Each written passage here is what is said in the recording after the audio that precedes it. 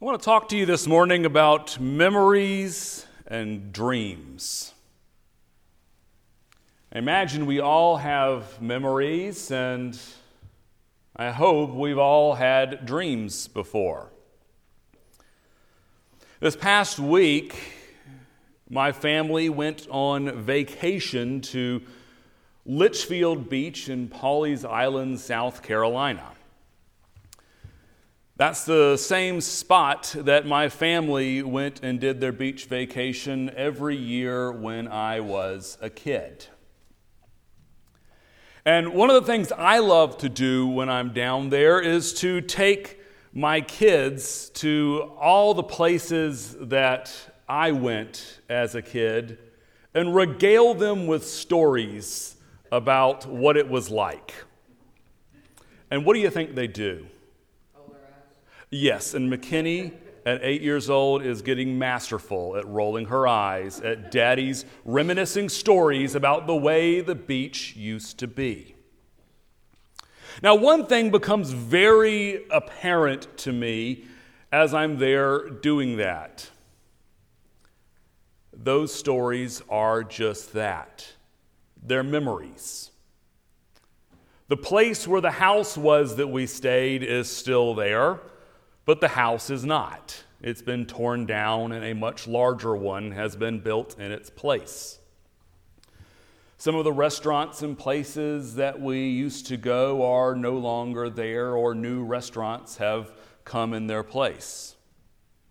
And certainly a number of the people who used to be there in my memory simply aren't there anymore. So for me, it's all memory. Now, it's still neat for me to go there and to see all the places that we used to be and to remember, but it causes my kids to roll their eyes. What are some of the places in your memory? Where do you go back to and remember the days that have gone by? With what stories do you regale your children and grandchildren with, only to have them yawn and roll their eyes and play on their cell phone? Now let's shift over and talk about dreams for a second. Go back to when you were a little kid, 5 years old, 8 years old, 10 years old. What was your dream? What did you want to be? Where did you want to live? What kind of things did you want to have? If you'd asked me when I was 5 or 8 or 10 years old, I would have told you I wanted to be an astronaut. I was so committed to the idea of being an astronaut that during one Christmas break, I went to space camp. Wore the blue jumpsuit and everything. Am I an astronaut today? No. That dream, for me, didn't come to reality, although as I will tell people, I like to think I'm living the dream right now. Ask me after church how that's going. But we've all had dreams. For some of us, those dreams are fulfilled, and for others, as we grow older, the dream changes or molds. Or maybe the dream stayed the same, and it just didn't become a reality, and that becomes a point of grief. Memories and dreams are so important, so crucial, and quite honestly, so unifying. Because while for each of us our memories and our dreams are unique to who we are and our own story, I think it's safe to say that no matter who you are and when you lived and where you lived, that we all share that in common, having memories and dreams. I thought about memories and dreams as I looked at the texts for this week. Lamentations is the account of the destruction of the holy city, of Jerusalem and the temple. We're given a front row seat to this devastation by the prophet Jeremiah. Now, the reading we had just a moment ago is one of the few bright, shining moments in that entire book. The rest of it is woe and sadness and grief and weeping. Imagine just for a moment sitting there on a hillside outside of Jerusalem and beholding with your eyes all the destruction.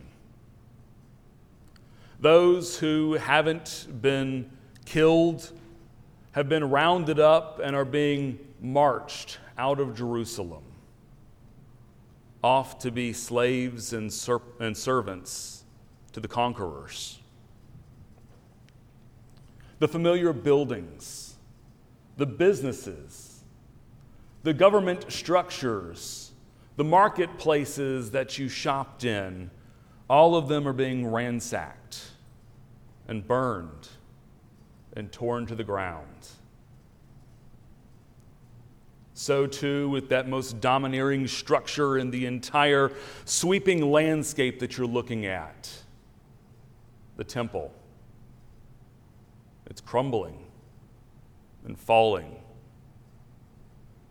and burning. The reality for Jeremiah and everyone of his time was that if you wanted to be sure beyond the shadow of a doubt that God was with you, you did two things.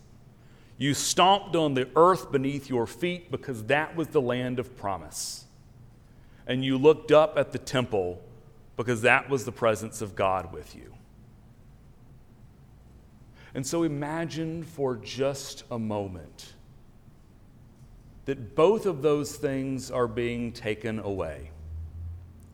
The land beneath your feet is disappearing with each footstep out of the land of promise and into, once again, a land of slavery. And that temple is fading from your view as it crumbles and burns. Literally everything that you have to rely on is being taken away. And so in that context, think about memories and dreams. The memories are literally crumbling and fading into the past. Stories that elicit more tears and weeping than they do fondness and smiles. But beyond simply just the stories of the past, the hopes and the dreams that went with that land of promise, that went with that temple that showed forth the presence of God, all of those burn and crumble away. It's a frightening existence to have your memories taken away and your dreams crumbled to where they're no more. This story repeats itself 2 times over in today's gospel reading. We're told of the story of a leader of the synagogue, Jairus, whose little daughter, a 12-year-old girl, we're told is sick and dying.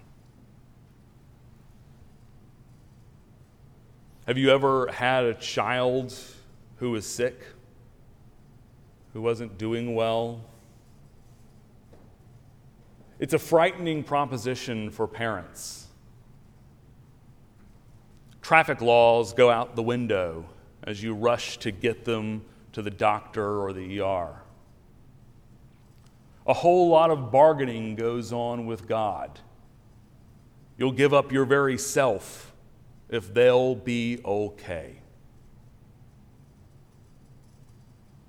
You are frightful about losing the memories of holding that child in your arms for the first time, of the first time they look at you or grab your finger or walk towards you or smile or laugh. But also the fear of dreams going away with the death of a child is very real. Because while we parents do our best to keep our dreams for our children in check, the reality is that when we have children, we have hopes and dreams for them. And so what happens with those hopes and those dreams and those memories for our children if our children die? And yet there's one more story. The story of a woman who for 12 long years suffered from a hemorrhage, bleeding that couldn't be explained or stopped, even though year after year she had given all she had to stopping this. Gone to everyone she could imagine to help stop this situation. And yet still it persisted.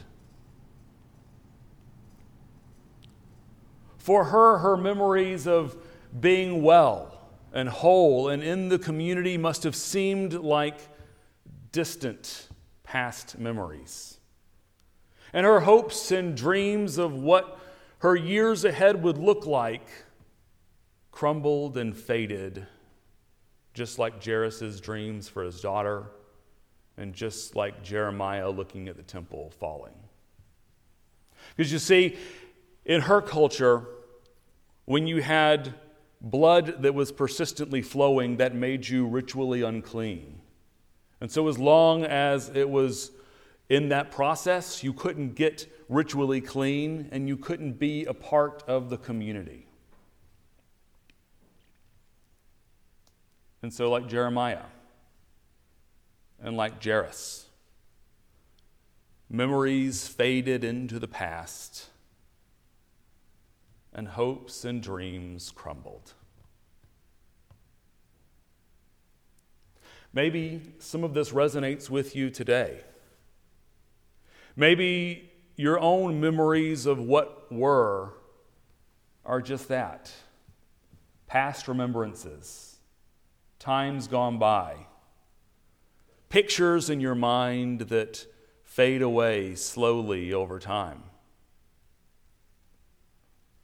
Or maybe your hopes and your dreams for what is and what will be are up in the air, uncertain, seemingly unconnected to anything real.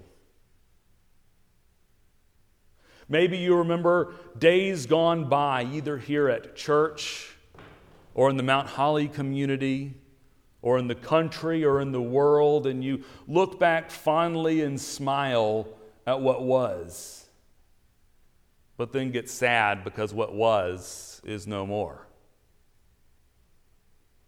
Or maybe you're hoping and you're yearning and you're dreaming for something more, something different, something better. And that seems so far off in the distance and so unconnected to the reality now. Be it here at church, or again in Mount Holly, or in the country, or in the world. That those hopes and those dreams taste sour and bitter in your mouth rather than fresh and enlivening. Wherever you find yourself this day on the spectrum with memories and dreams, know that you don't sit there alone. If you ache and yearn for days gone by, you do not sit alone, because you sit there with Jeremiah and Jairus and this woman in today's text.